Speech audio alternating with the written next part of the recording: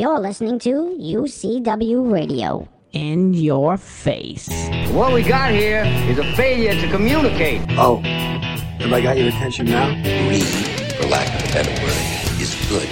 You know what I mean? Money to be made in a place like this. Money never sleeps, pal. You're crazy. Don't run when you lose. Don't whine when it hurts. You know what it takes to sell real estate? It takes brass. I've fallen, and I can't get up. All right, welcome back to Money Never Sleeps, the show where we touch on everything and anything, or anything and everything that impacts the flow of money from around the corner to around the world. On today's show, we're going to be talking about the potentially multi-billion-dollar legalized, not illegal, the illegal part of it is in the multi-billions, but the legalized cannabis industry. We are going to be joined by Matt Shotwell of Discovery's Weed Country. He's one of the foremost experts on this topic. That's why I wanted to bring him on the show to give his insight, because he's been through it. Some may look at him or look at the show and think that, hey, it wasn't based on facts, but actually Matt Shotwell is indeed a cannabis king. And he's lived through the turbulent times of police raids and so many different things. So he's going to be giving his insight a little bit later during the show, and I think that I think you guys are gonna. Well, I think you're gonna like what he has to say. It's just interesting industry. And also, let me tell everyone that I am now writing an exclusive commercial real estate column or content, or I'm giving exclusive content for one of the fastest growing commercial real estate platforms out there for professionals. It's called Curb Street, and you can find it at curbstreet.com. It's a major application, and it's set to be one of the leaders in information and technology for the commercial real estate industry. So make sure you check out my articles if you are involved in the commercial industry, and then you can gain some further insight. I try to help. Last week was a wet and wild ride in the markets, and we're not going to get a lot into individual stocks and what happened here, what happened there. We're not going to get into a lot of that during the show. I'll touch on it. But I'll leave the trading guidance to Pete Najarian and Jim Cramer on CNBC. That's what they do, and you can actually see their face. You can't see mine, but they're good at what they do. What they do. And these are two Wall Street veterans that have insight that can be an asset to those that are going to pay attention to them. Because listening is one thing. You have to really pay attention so you can absorb it. And look. No one person has a crystal ball, so I say this all the time. Don't take the opinion of one person as the gospel. But as an investor or a trader, you want to keep yourself well informed and learn about different perspectives from prominent, respected, and successful finance pros as these guys. You can catch Pete Najarian on Fast Money, and you can catch Jim Cramer on Mad Money. So check them out. I want to touch on some general news in the international markets that I found pretty interesting. It looks as though there have been some leeway given to a lot of lenders that failed the European Central Bank's, or the ECB's, balance sheet test. And this is something that was done here, the litmus test, the stress test, if you will. Out of 25 banks that were part of that shortfall, only 8 of them didn't satisfy the ECB's strict requirements. Now, this is based on a year-long audit, so this is not over a month; this is over a whole year, and the results just came out. So I just found this interesting, and look, at least they're making it a point to do whatever they can to prevent a debacle like this from happening again, or at least, the bank's involvement anyway. Look, I mean, when all that stuff happened, and let me just give my thoughts on this, it all comes down to greed and profits. The banks need to show profits, and the situation back then allowed them to do that easily. And the bankers and the brokers, well, they wanted to get paid. They wanted the nice bonuses. They wanted the cash in the bank. So they let it happen. But now the governments have put those guidelines into place, which may make it harder for the banks to get as creative as they once used to be, well, what they used to do, with what they were able to do. But this trickles down to the first-time home buyers and the small businesses as well, because you make it harder for banks to go and do certain things. You make it harder for banks to actually lend money. It's going to trickle down to those that actually need to borrow the money. And listen, it is, and it has been getting harder for them to get those first mortgages and even get the refinancing on their existing homes. It's an interesting time we live in, and every day is a learning process. So we'll see what happens. But anyway, we're going to see how everything plays out over the next 12 to 24 months. The one country that actually was extremely proactive is Sweden. And they topped the ECB's examination. You know, it's like they wanted to win. They wanted to get 100% or an A+. They made a commitment to have the world's strictest capital requirements for the banks, and now this makes things just somewhat interesting for the rest of the world, because if they're looking to set the standard, which it seems like they're trying to do, it's going to be pretty interesting to see, you know, what countries may follow suit. No one may follow suit. I don't know. You know, but it's Sweden, so, you know, what are you going to do? What are you going to do? Anyway, let's move over to Japan quickly. The big players out there are taking bets against Japan, but the ones that really understand the history and see the signs, these are the people that have been through the wars, been through all that stuff, and they see the signs. What they're going to do is, at a certain point, they're going to see all of this happening as a buying opportunity. You know, listen, when the naysayers were saying all this stuff about the U.S. markets, they were saying the markets were horrible, you got to get out, you got to pull out, everything's going to collapse, we're going to go under, the market's going to go lower. The bears came out to a party, and year after year you continue to see a steady increase. You know, nothing goes up in a straight line. You got the up and the down, but it's pretty steady. The reason for that is that, you know, just as in your personal life, you don't listen to the naysayers, okay? In the global arena, you have to look at all the facts, the history, and the future. Not some doom and gloom pessimist. Man, you see them on, I don't care if it's CNBC, Fox, here, there, Bloomberg. You see them, and they're saying whatever they're saying. We're in for, you know, they're looking. They might as well have a sign saying that the world is coming to an end. Repent, repent, repent. You know, come on, please, enough already. It makes for good TV, a good TV debate anyway, but, you know, it doesn't do much to help investors make informed decisions. You know, they give them a view, which I guess is good journalism, you know, but, I mean, unless they're providing some hardcore facts and not just their opinion, you know, I take it with a grain of salt, but I would also, you know, it's also good to do your due diligence. You have to, even those that are busy. You know, make sure you have a good financial advisor that can do that for you, because you want them to provide you with the information. I'm not talking just about your run-of-the-mill broker, but someone that's actually going out there and giving you due diligence and, you know, making sure that you understand what's going on, and they can put it in a way, in layman's terms, that you get it, and that they're looking out for your best interests, and that's what it's about. All right.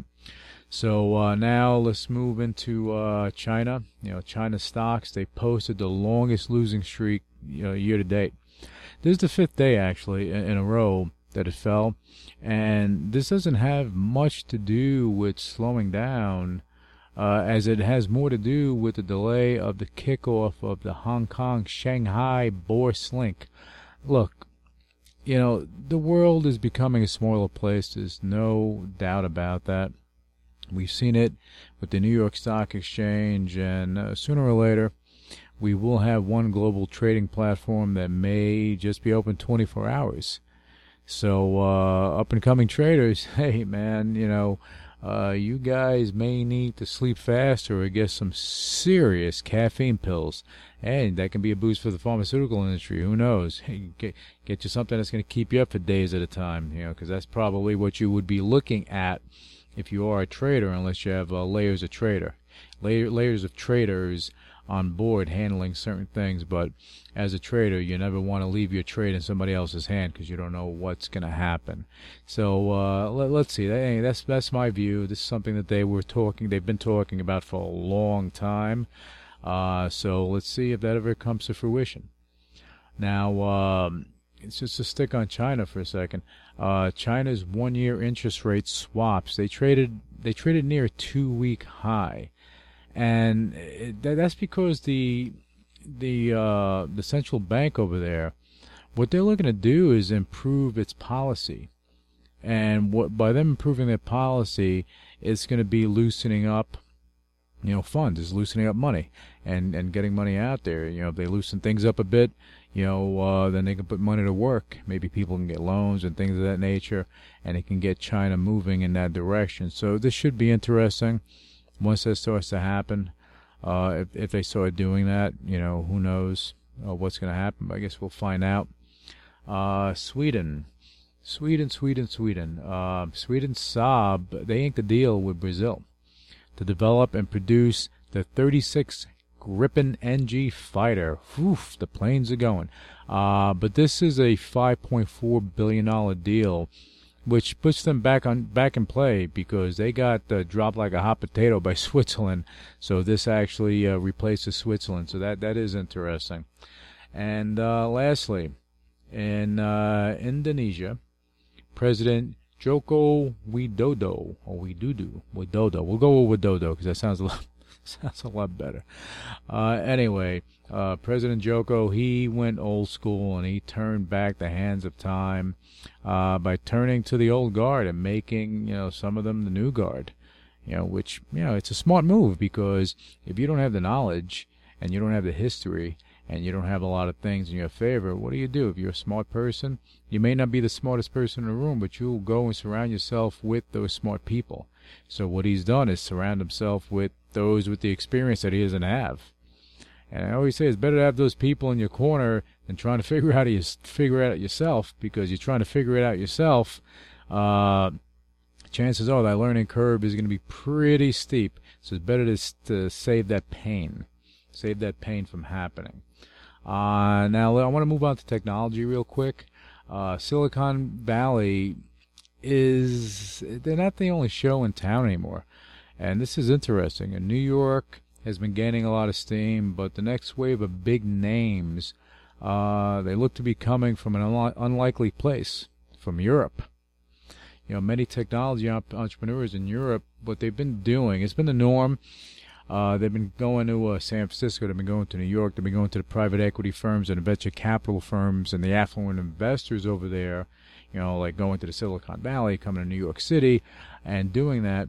But those marathon meetings and race for cash in those areas is beginning to change for these startups. I'm going to tell you why. European investors, they're wising up. They're wising up because they're seeing so many U.S. investment firms that have made, not joking, literally billions of dollars in profits. Okay? In profits. That's a big P. By backing these startup companies. The One Spotlight is a new fund that actually came out of Germany, out of Berlin. It's called Early Bird Venture Capital. They raised about $200 million. It's a $200 million fund. I'm sure it's going to grow as the investments grow, of course. And it's focused on European startups. So now, instead of really good European startups having to trek all the way to the States, they have a fund in Europe that's flush with cash. And, they have the desire to bankroll some great companies. So this is going to be interesting. And again, the world gets a little bit smaller. And it's just to me, it's just interesting that their interest spans beyond Germany. They're looking at the UK. They're even looking at Turkey as the internet censorship begins to lift somewhat. So their impact is yet to be measured. But I suspect it's going to be substantial because now they're coming in with the funds to make stuff happen in their own backyard. Just some fun facts. Venture capitalists in the U.S. have plugged in over $7.4 billion into European startups last year alone. And this sparked a light bulb. And those in Europe, as I said earlier, they were like, "Whoa, wait a second! Why aren't European investors of funds backing their own countrymen?" So beyond early bird VC, you have UK-based Boulder Capital, and they launched a $300 million fund solely focused on European startups. So the game is changing, and Silicon Valley is not the only game in town anymore. The world is getting smaller, and investors are getting smarter. So we will see how it all falls into place. And on that note, we're going to have to take a quick break, and we will be back with you right after these quick messages. So stick with us on Money Never Sleeps. This is Chef Gavin Murphy with your 1-minute healthy cooking tip. A lot of people are more health conscious nowadays, especially when it comes to food. But did you know there are a lot of hidden calories in, of all things, salad dressing? They're chock full of added sugars. But don't fret, I've got you covered. Try this quick and delicious salad dressing recipe. Grab a small Tupperware container with a lid and add a 1/4 cup of balsamic vinegar, 2 tablespoons of whole grain or Dijon mustard, a teaspoon of organic honey, pinch of salt and pepper, and 3/4 cup of olive oil. Pop the lid on and give it a good old shake. This is spot on for a beautiful summer salad and will keep in the fridge for weeks. For more healthy cooking tips and info, go to gavinmurphy.com.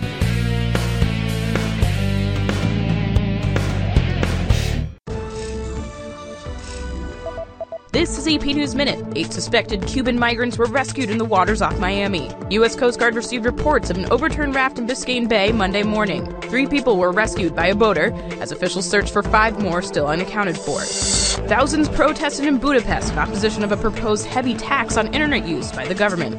Demonstrators held up mobile phones and threw computer parts at government buildings. The tax would force internet service providers to pay up to 62 cents per gigabyte of data downloaded by users. Extremists have tried to gain control of the Syrian border town of Kobani, as smoke was seen billowing from buildings. The Islamic State group launched its offensive to take Kobani in mid-September and has been battling Kurdish fighters ever since. 200,000 have been forced to flee to neighboring Turkey.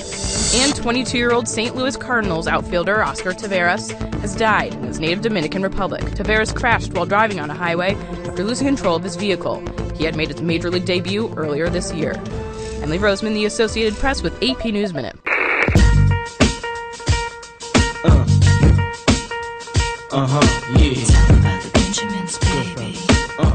All right, welcome back to Money Never Sleeps, and let me just touch on this. We're seeing a slip in oil prices, but don't let that head fake sway you too much. Look, until there is more broad-based green technology providing energy on a massive scale, we will need oil. There's no doubt about it. I've spoken about it on a few times on the show already. This will change in this decade. That's for sure. But right now, oil will trade up, down, probably. You know, we're looking right now. It's at the lower end of the trading range, and I don't think that it's going to bounce too much lower. It's going to be interesting, but as technology advances, as we're going to see a change with that. Okay, now I want to look at gold. You know, I really see gold probably at the $1,000 per troy ounce bottom. Remember, a few shows ago, I gave a clinic on the troy ounce and how it's different than the regular ounce that we all know and love. But I do see gold there, and at a max, it may go to 14, maybe 1,500 per troy ounce. But, you know, I see a slip before a rise, so I do see it going down to probably 1,000. Now we're going to dive into real estate, and I want to talk about a few things. Let's see what we're going to talk about. Oh, I know what I want to talk about. I want to talk about Blackstone. Blackstone Real Estate Group. Now, they have over $80 billion under management, and what that means to you is that they have long hands and deep pockets. They have been doing a bulk of their transactions of their business in the United States and probably allocated close to $5 billion for European acquisitions. Now, their venture in the U.S. is not so much commercial properties, but they went on a warpath to gobble up as many REO and single-family deals as they could, from buying portfolios from banks to soaking up defaults by the dozens, buying notes and buying all this stuff. But they didn't just buy the property to hold on to them and say, hey, we have all this property. They did something interesting. They didn't want to just go rent them out. Of course, they did rent out a number of them, but it was for a reason. They bought them to rehab them and then to sell them. And they made this into a successful business. They bought the properties, they rehabbed it, they rented it until the market went back up, and boom, they put them on the market to sell them. Smart move. A lot of the background noise, about their business model and how it worked, there was a lot of noise about that, and they thought because they were selling them that they weren't doing well, but a lot of people don't get it. How different is this than someone flipping a property? You buy a property, you flip it, you make a profit, right? It's not much different. It's just that, they were doing it, or they do it on a massive scale. They're not buying one house, they're buying 1,000. But it does show that the business model works for now. But I do know that they will be changing their formula, because as the markets change, they'll be diving into other areas of real estate, because this fund wasn't meant to be one-dimensional. So we should see some impact in 2015 coming from Blackstone. So we got to keep an eye on that one. Now let's shift gears a little bit. According to certain reports coming from Brian Murdy, he is the National Director of Marcus and Millichap's Senior Division. Now, what he's saying is that the senior housing arena seems to be booming across the board. Booming, they use the word booming. Some of these reasons include the action in the stock market, giving seniors a level of some type of comfort and unlocking the equity in their homes to secure the continuing care services, such as a senior care facility. Now, I know that certain REITs are looking for such assets, but it's interesting as when senior housing is purchased by a REIT, let's just break this down just slightly. You're not buying a property, you are buying a business with the property. It's kind of like buying a hotel, but a little more intense than that. And that means that you have to run it as a senior facility. You're buying a business. So, the rates on that and how that balances out, you can't just go with a traditional cap rate. There's a lot more involved with that. And it's much different than buying an office or a strip mall. You understand the dynamics as it's real estate based with leases and maintenance, and you can do the math pretty simply if you have that information. But with senior housing, there are so many things involved, and every state is different. So I'm really not sure how the acquisitions of such properties or situations would heat up as much as they're saying they are. I don't know if it's more hype than anything. But between the laws, dealing with Social Security benefits and health care, all that stuff, the list goes on and on. There are a lot of things to take into consideration when looking at that. Of course, you have some investment groups that specialize in this arena, but I personally don't see this as being the big boom that Murdy says it will be or is right now. Again, there are a lot of things to consider, a lot of things to absorb when dealing with a senior housing situation. If that was your business and you were in a particular state, I get it. You understand the laws, you understand what you're dealing with. If you're doing things state to state, everything's different. You're dealing with the local government, the federal government. You're dealing with this, you're dealing with that, you're dealing with this and that and this and that. So just a lot to absorb. All right. Now I want to go over a few things in the commercial real estate arena. Let's start with Dallas, the Dallas area. That's heating up, and this just shows how much it is heating up. Arlington-based Skywalker Property Partners. They own the old Brothers Cannery factory. That factory is probably about 111 years old, and they sold it to Flint Hills Development in an unsolicited off-market transaction. I love off-market transactions. They get done quietly and they get done. The location, 1401 South Urbay Street. Now, this is in the Cedars neighborhood on the south side of downtown Dallas, and you have access to I-30, which makes it premium. Skywalker was in the middle of a plan to convert the 5-story building, and they were going to convert it into residential. But they bought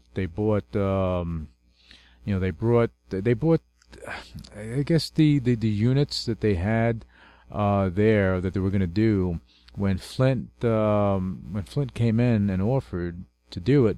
The offer was so good that they had to sell. So Flint came in and bought it. And repositioning the building to a residential situation is interesting, really interesting, because there are a lot of there's a lot of redevelopment activity in the Cedars neighborhood. So if you're not familiar with the Cedars, it is one of Dallas's oldest neighborhoods, and this particular factory shut down about 14 years ago, and it sits at dead center to a number of entertainment destinations. So Skywalker, look, they were going to reposition the building and convert it into residential. But I guess, the offer they got from Flint was an offer they couldn't refuse, so you can expect that, either rental units or, I guess depending on what they're going to do, or condos, whatever they're going to do, will be developed, soon enough by Flint. They're sure going to be, I know they're going to have to, in order to do it, it would make sense, if they had tax credits. I'm sure they're going to be taking advantage of any tax credits they can get, and possibly, because I know in Texas you have that historic preservation tax credit, they may be taking advantage of that, and depending on what they're eventually going to do, they may be eligible for employee tax credits. So, I know it's not an Empire Zone or anything like that, but it can be very interesting because they will be creating some jobs along the way. Now let's zip to Chicago, another major market turning upwards after 2 years and over $94 million. What wound up happening is that you had, the $95 million, that's at least what's on file, but Aventus Realty Trust, with the direction from Cushman Wakefield, they were snatching up some property. They snatched up an additional 620,000 plus square feet of Class A office buildings, and that's called the Columbia Center. And this is a prime example of the continued growth in the commercial arena in major markets across the nation. This was a deal that was 2 years in the making, but good things come to those who wait. So for Aventus, this brings their total portfolio, I'm going to say north of 2.1 million square feet from what I gather. And for those that were paying attention to last week's show, I mentioned that not only China, but Russia and Canada-based investment companies are gobbling up U.S. assets. Well, guess what, guys? This is one of them. Aventus is based in Vancouver, Canada. And there you have it. All right, now to New York. This isn't a huge deal, but I found it interesting nonetheless. Madison Realty Capital, a small and investment firm, they completed the acquisition of West Chelsea Elevator Building, and it's a residential building, of course, 6 stories, not a walk-up. Woohoo! A relief for the residents. They have an elevator. It's approximately 30,000 plus square feet of space. And the reason I say that this 36-unit residential building is interesting is because with the High Line in full swing, and there are a number of residential towers being erected as we speak. Because they use the area of West Chelsea and everything. I mean, you have one real Chelsea. And now, with the advent of West and East and this and that, they're creating little sub-neighborhoods around there because the real Chelsea, you're prevented from building above a certain height. You have a lot of you have historic preservation, you have height restrictions, everything else. But on the other end, where they're considering West Chelsea, that you can actually build up. So it's interesting. Okay, but yeah, so I think that what they did, the area is increasing in value, and it's going to continue to increase, and I don't see that momentum slowing down on the commercial development end. So Madison, they may have had made a good score on this one for the price tag of about $22 million. Now, next week, we're going to touch on some other areas that are booming throughout the United States, and I feel as the growth is not going to slow down, because you have more and more, you have more and more. The government is trying to figure out how to get small business in motion and create more viable jobs. Commercial real estate does that. What it does, when you're building office spaces and warehouse, industrial, all this stuff, you're creating jobs. Because you have somewhere for a business to actually be, and jobs are created. So we're going to touch on that next week, and some more things next week. So it's going to be interesting. On that note, we're going to be taking a short break, and we're going to come back with Discovery Channel's Weed Country star, Matt Shotwell, as we touch on cannabis and much more. So stick with us on Money Never Sleeps. We'll be right back. Your platform for success. Chosen by industry leaders worldwide. Curb Street, advanced real estate technology.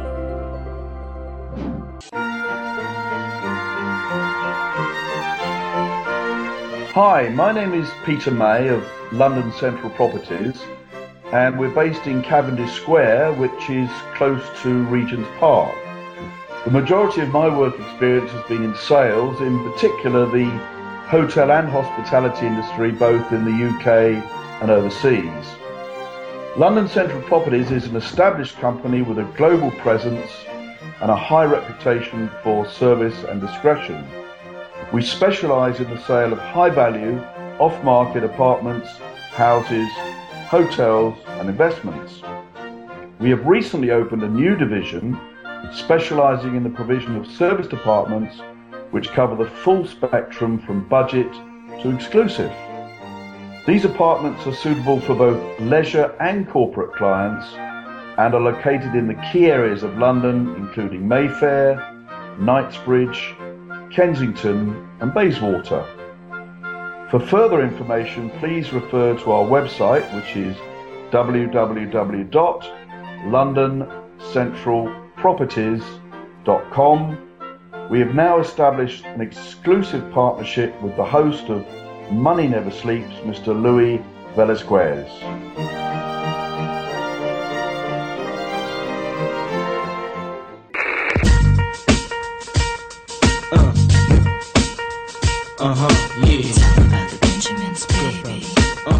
All right, welcome back to Money Never Sleeps, and we are set to bring on our special guest. We're talking cannabis, we're talking about the business, we're talking about legalization, we're talking about it all, and he is the Cannabis King.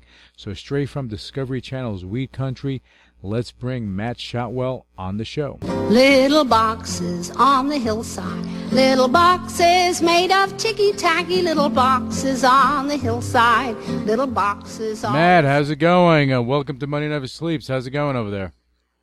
Oh, it's going great, man. I'm blessed. Can't complain. Thanks for having me on the show, dude. Yeah, well, I appreciate you taking the time. I know you have a busy schedule and you have a lot of things going on, but, your input on the cannabis industry and what's going on and with the possible job creation and all that stuff is important. It's all those things, man. It's a lot of different things to a lot of different people, but doing my part and hopefully the little things that I do and contribute to the bigger picture of the cannabis movement in some way. That's the plan. Well, I mean, this is something that has been kind of developing, and people have been pushing for it, with the legalization of marijuana for a number of reasons. People know you from Weed Country on TV, which is pretty cool. and but you actually do this in real life. Yeah, that is true. A lot of people always wonder, is it real? Is it not real? And I'm like, well, everything about me in the show is real, and the things that I went through is real. But, there's television elements that, sometimes are lies, but that's standard in any reality TV show. We want to make it a good show for the viewer. You know what I mean? Sometimes documentaries are boring, and full-on reality is too fake, and so we kind of have that reality docu-series kind of thing going on with Weed Country, so it's a good hybrid. Yeah, well, it's good, but it paints a picture of what really is out there, though, because this stuff really happens. Yeah, I mean, I'm just one of thousands of people that have been raided, you know what I mean? I just was lucky enough to have a camera crew following me in all of my pursuits before I was raided, because my goal was to make a marijuana reality show, and so I had a camera crew following me for like 2 years, and it finally paid off when the DEA and the police department showed up, and I got to document it all. So I kind of just feel lucky to be able to be the voice for thousands of people that have been raided, been to jail, been falsely, accused of committing crimes and stuff like that. So, I speak for a lot of people, I hope. I know my situation was unique with a dispensary and all, but a lot of people have gone through a lot of crap. So. Well, it's kind of like, and I made last week on the show, I was talking about, you had Prohibition, you had the Volstead Act, and when they were trying to ban alcohol and the stuff that happened, and you saw all the people that went to jail for a long time during that period. And here right now you have people that spent, you have some people that probably spent 10, 20 years in jail for marijuana, so it's interesting how things develop. It is, and that breaks my heart to hear that there's still people in jail right now for marijuana, and, hopefully before President Obama gets out of office, he'll, do the right thing and make some executive order. That might be asking a lot of him, but, I think that's the right thing to do, is to let people with nonviolent crimes that are in jail for just cannabis things out. Yeah, if you think about it, it's not a violent crime at all. People, you have, you make something illegal, you can have a lot of smuggling going on. You can have a lot of people trying to, capitalize on it. This is how you had a lot of, mobsters back in the 20s. They became wealthy and they became powerful because of Prohibition. Yeah, if you make something, restrict its access to people, it gains value, supply and demand. So, if they just tax and regulate and don't litigate, it would be a much different landscape regarding, crime and commerce and all those factors. Yeah, slowly, change is slow. Yeah. Well, I think people have a twisted perception of the cannabis movement. They think it's a whole bunch of people that just want to get high and that's it. But it's more than that. And maybe you can kind of give us some broad strokes on that. Yeah, well, a lot of new people are entering the business, which are kind of, I know and hope, are watering down the stereotypes that have been, carried on for the last 20 years. Like you mentioned, people just want to get high. It's a big party. People that can't do anything else are just doing it. And there are some of those people, but that's in every industry. There's bad apples in every industry. So I think we have an uphill battle to prove to the American public that this is a good business. It can be a good business if we just work on it. We just put some effort into regulation and some oversight and education. My role in that, education through entertainment. Some people agree with that, some people don't, but that's just my course of action is through entertainment. Well, but change people's or at least open their minds and get the discussion going. So. Well, I think it's a smart thing because, again, with the show, you're showing stuff that actually really does happen, and it gives a different, perspective, so people kind of understand that, hey, you have good people that are doing certain things, and these are the reasons why they're doing it, and so on and so forth. It kind of walks you through, because I remember watching the show. It kind of walks you through certain things with the farmers and everything else, and what they do, and the old timers, which made me laugh. They've been doing it for like 100 years, but it gives them, a little reality of what's out there, because a lot of people aren't exposed to this.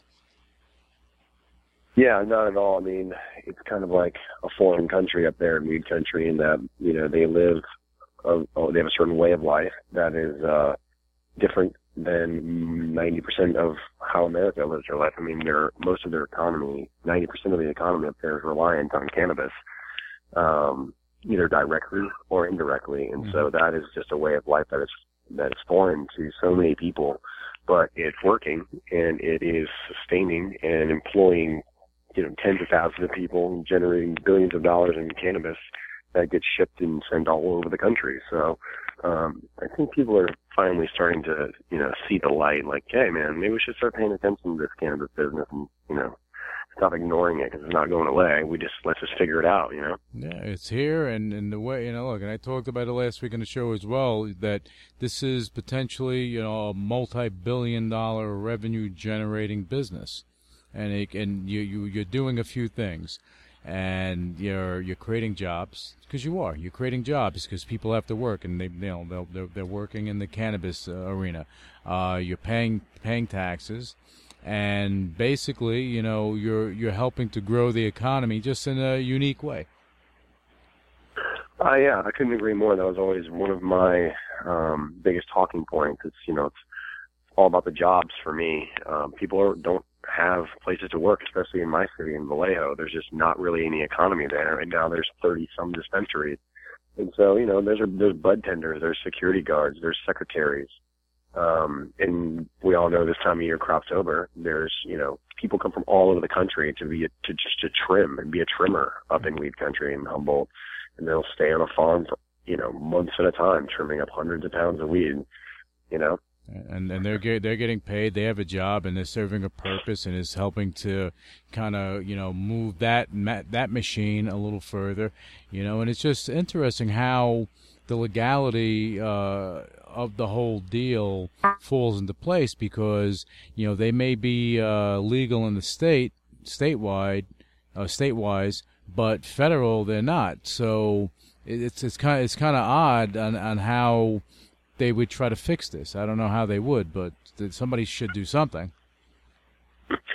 Yeah, well, I think it's going to have to come down to some type of executive order from the president on the way out, or the DEA rescheduling cannabis would be a huge, huge thing. So I'm really looking forward to it. I mean, the next 2 years are going to be interesting. Other states are coming along. Florida's talking about it. Maryland just on October 1st. I believe 10 grams. You can be in possession of up to 10 grams, and it's just a ticket in the state of Maryland, which is great because I'm from Virginia, and that's just a hop over the right over the border there. So state by state, one domino at a time. Yeah, and it's definitely a little by little situation. I do know that the states that do have this legalized, you go and you see how they have everything set up. It's set up as a business. Because it is a business. You're set up as a business, and you want to pay your taxes, you want to employ people, and you do it in a way that's not someone selling it on the corner. Yeah, that's we're trying to get away from that whole thing, and I think people just have the whole not in my backyard mentality. Mm-hmm. They're like, oh yeah, I support dispensaries and people having access, but I don't want the pot shop in my backyard for my kids to see or in my city. It's like the whole nuclear reactor. Everybody wants cheap, good, clean power, but nobody wants the nuclear power plant in their town. Right. So people are just going to have to get used to it, and it's going to take some time. People are hesitant to change, and they believe what they believe. So we have a responsibility in the cannabis community to try to maybe put our best foot forward and change those perceptions. Well, I think that's going to have to happen, and I go back, and I'm going back to Prohibition, when the Volstead Act was enacted, it had to do with religious groups pushing and saying that alcohol was the devil, and they pushed for that, and that's part of what's probably holding back, the legalization of cannabis, throughout the United States. Well, yeah, I would agree with you. And there's a lot of people that have an interest in keeping cannabis illegal. And some of them are ones that you wouldn't even think at first. I mean, I know a lot of attorneys that would prefer it stay illegal because they are cannabis attorneys. And as soon as you legalize it, there goes a large chunk of their customer base. Mm-hmm. So they have no interest in legalizing it unless they can, restructure the type of law that they practice and start focusing on, like, business law for marijuana business instead of criminal defense over marijuana. So it's going to take a shift in mindset from people across the whole scope of the industry. Yeah, you're going to lose a lot of souls. No more Breaking Bad there. Right, yeah. But yeah, no more souls. Yeah, but you're right about that, because at the end of the day, when things change, you got lawyers, you got other, other entities that will lose business. So yeah, I can see that as being one of the stops in it. But I don't think, in my opinion, I don't think that they can keep stopping this. I think at some point someone has to pull the trigger, because you're talking about adding to the economy, adding jobs where people don't want to work at McDonald's, but they can go make a good living there. And this is what I believe too. If someone is in the cannabis business, they're making money. Like, you look at Cheryl Schumann.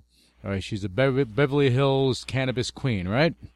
So, right. But when you're in this business, there's a thing, and I know there's a thing of diversification, where you already know that you're going to get that money and you're going to put it to work elsewhere. So now you're creating other business, small business, things like that. And I think a lot of things, positive things, can come out of it.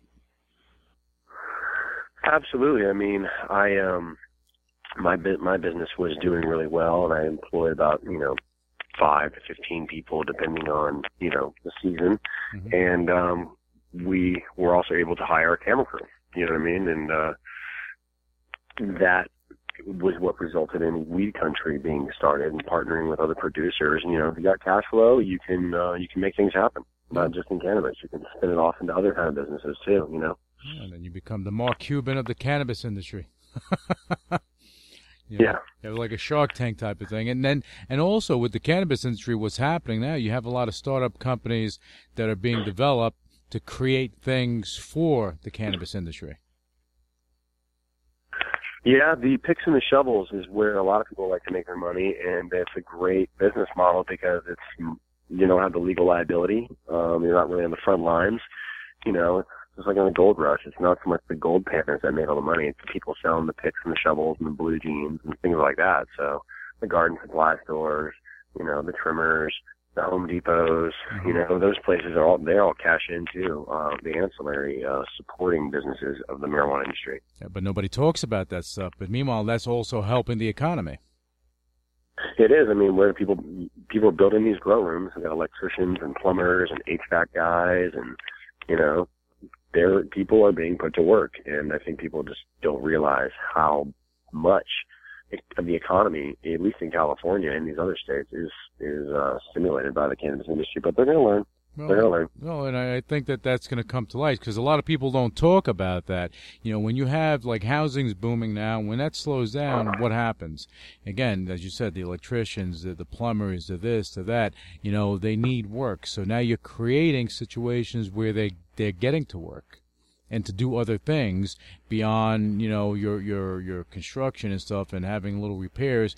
They're actually able to build these, I guess these units to grow cannabis.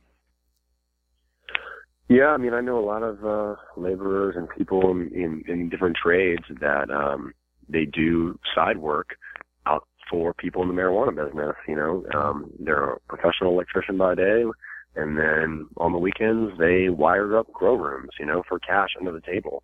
If the cities would just put in a permitting process to have the city inspector come by, and they can pay their little fee, I think a lot of people in the industry would be glad to have their basement grow certified by their city and pay them a couple $100 and not have to worry if they're going to come. Let everyone participate and contribute. And so it doesn't have to be so adversarial and cagey, like, oh, I'm trying to hide. I don't even know that I'm growing. There's a lot of that fear in the industry, and it doesn't really help anything. No, I mean, the thing is, do you blame them? Nobody wants to go to jail. Yeah, exactly. Yeah, we just got to get that. There's that sword of Damocles that's like always hanging over the head of people in the marijuana industry. It's like, when is it going to drop? And when do you go to jail? It's not a matter of if, it's like when, depending on what state you're in, what, how big you are. And, I was the result of that myself.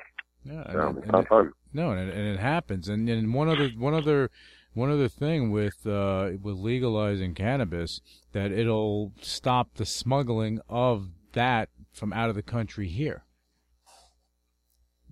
Yeah, Mexico, they send a lot of crappy weed into the middle of America, and we produce the best cannabis in the world here in America.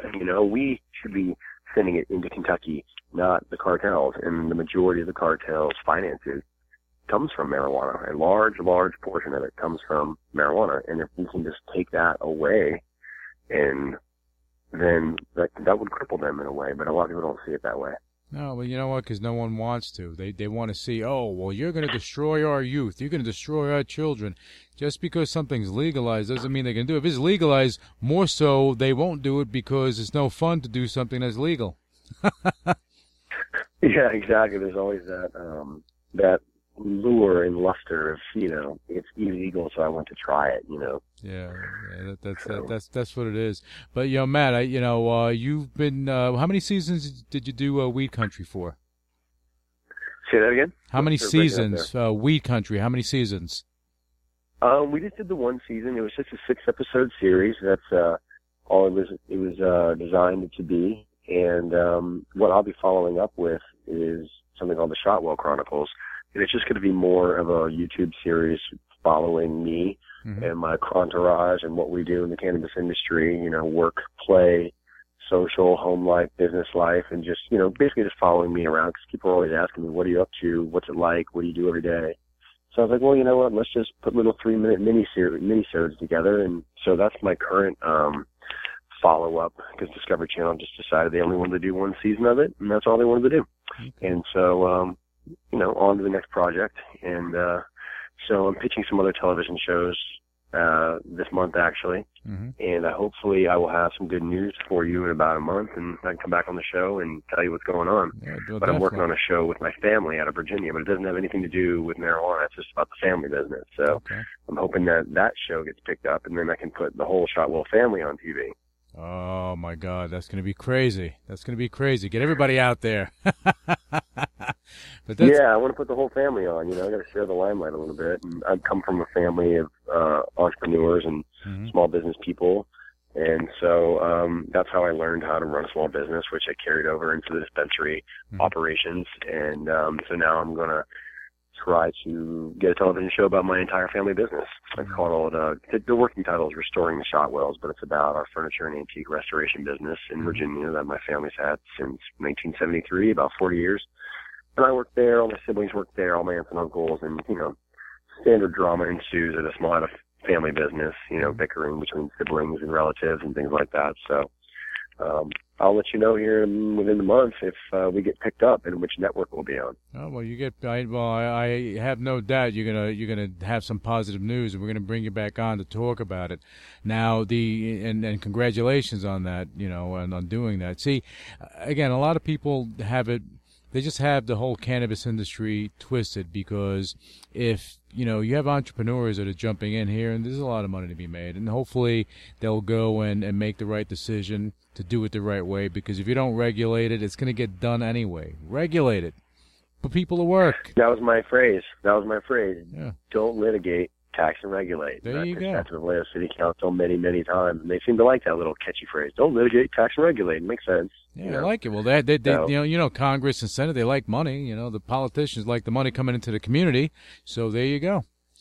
Doesn't mean that everyone's going to be a pothead. That's the reality. Yeah, and my next thing that I'm doing is I'm doing my first international gig. I'm speaking at the CannaFest in Prague, Czech Republic, on November 8th.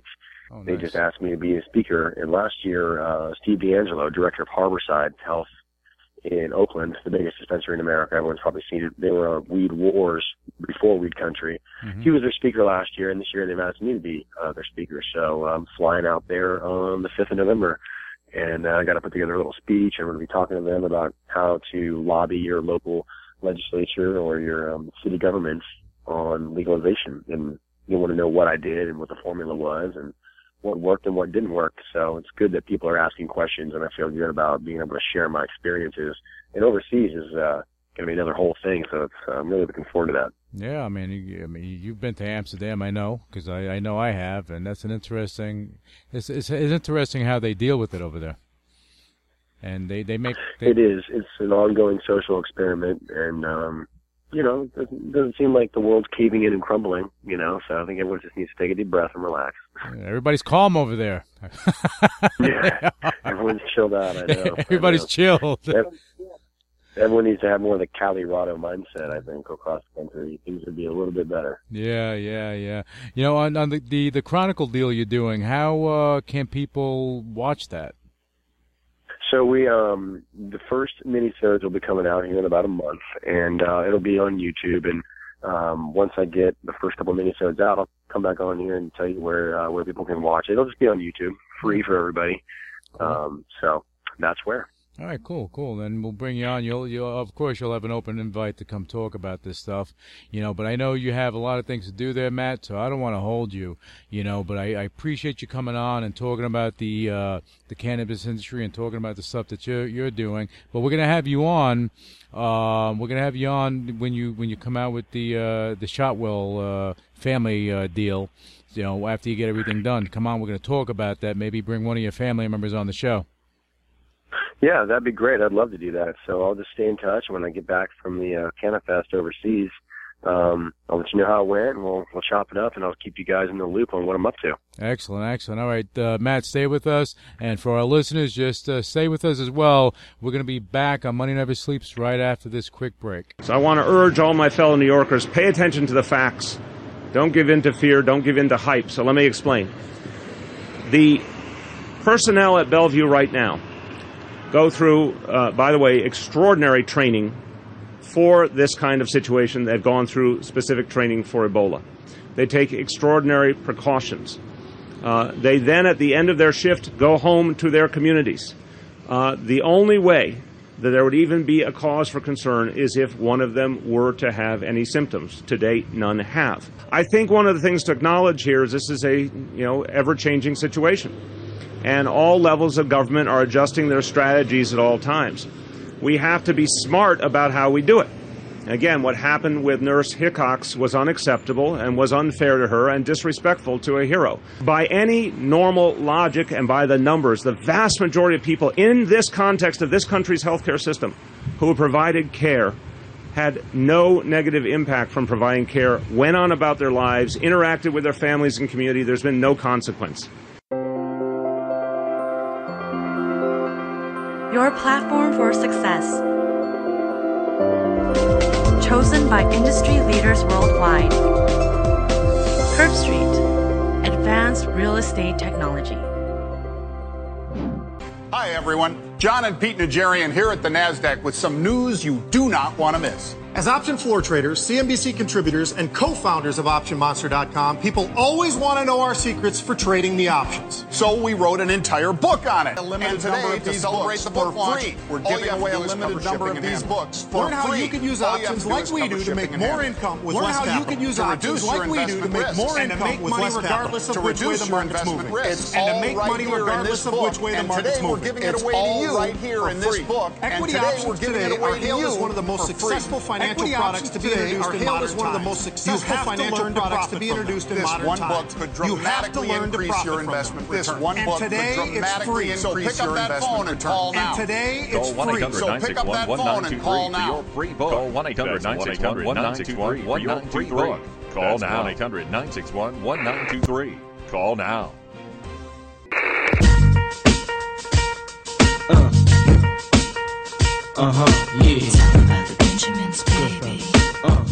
All right, welcome back to Money Never Sleeps, and that's going to wrap it up for this week. I think we covered a lot of stuff, and, we're going to get into the cannabis industry additionally in the coming weeks. And we're going to, I said this on a couple of shows back, that we're going to start, we want to bring some people on to actually speak about the SB5 situation. So we want to bring on some authorities on that as well. All right, so this is what we're going to be hopefully lining up soon.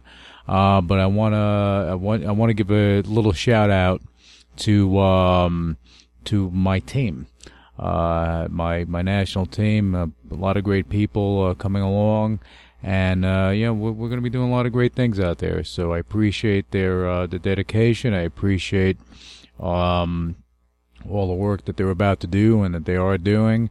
And, it's going to be an amazing ride.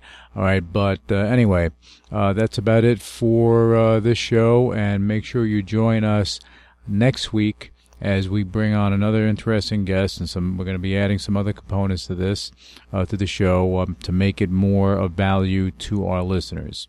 Okay, thank you for tuning in, and we'll be back with you next week, and hope that everyone has an extremely profitable week, and we'll be back here, same bad time, same bad channel. Initiating shutdown sequence. You're listening to UCW Radio. In your face. What is your major malfunction? So let it be written.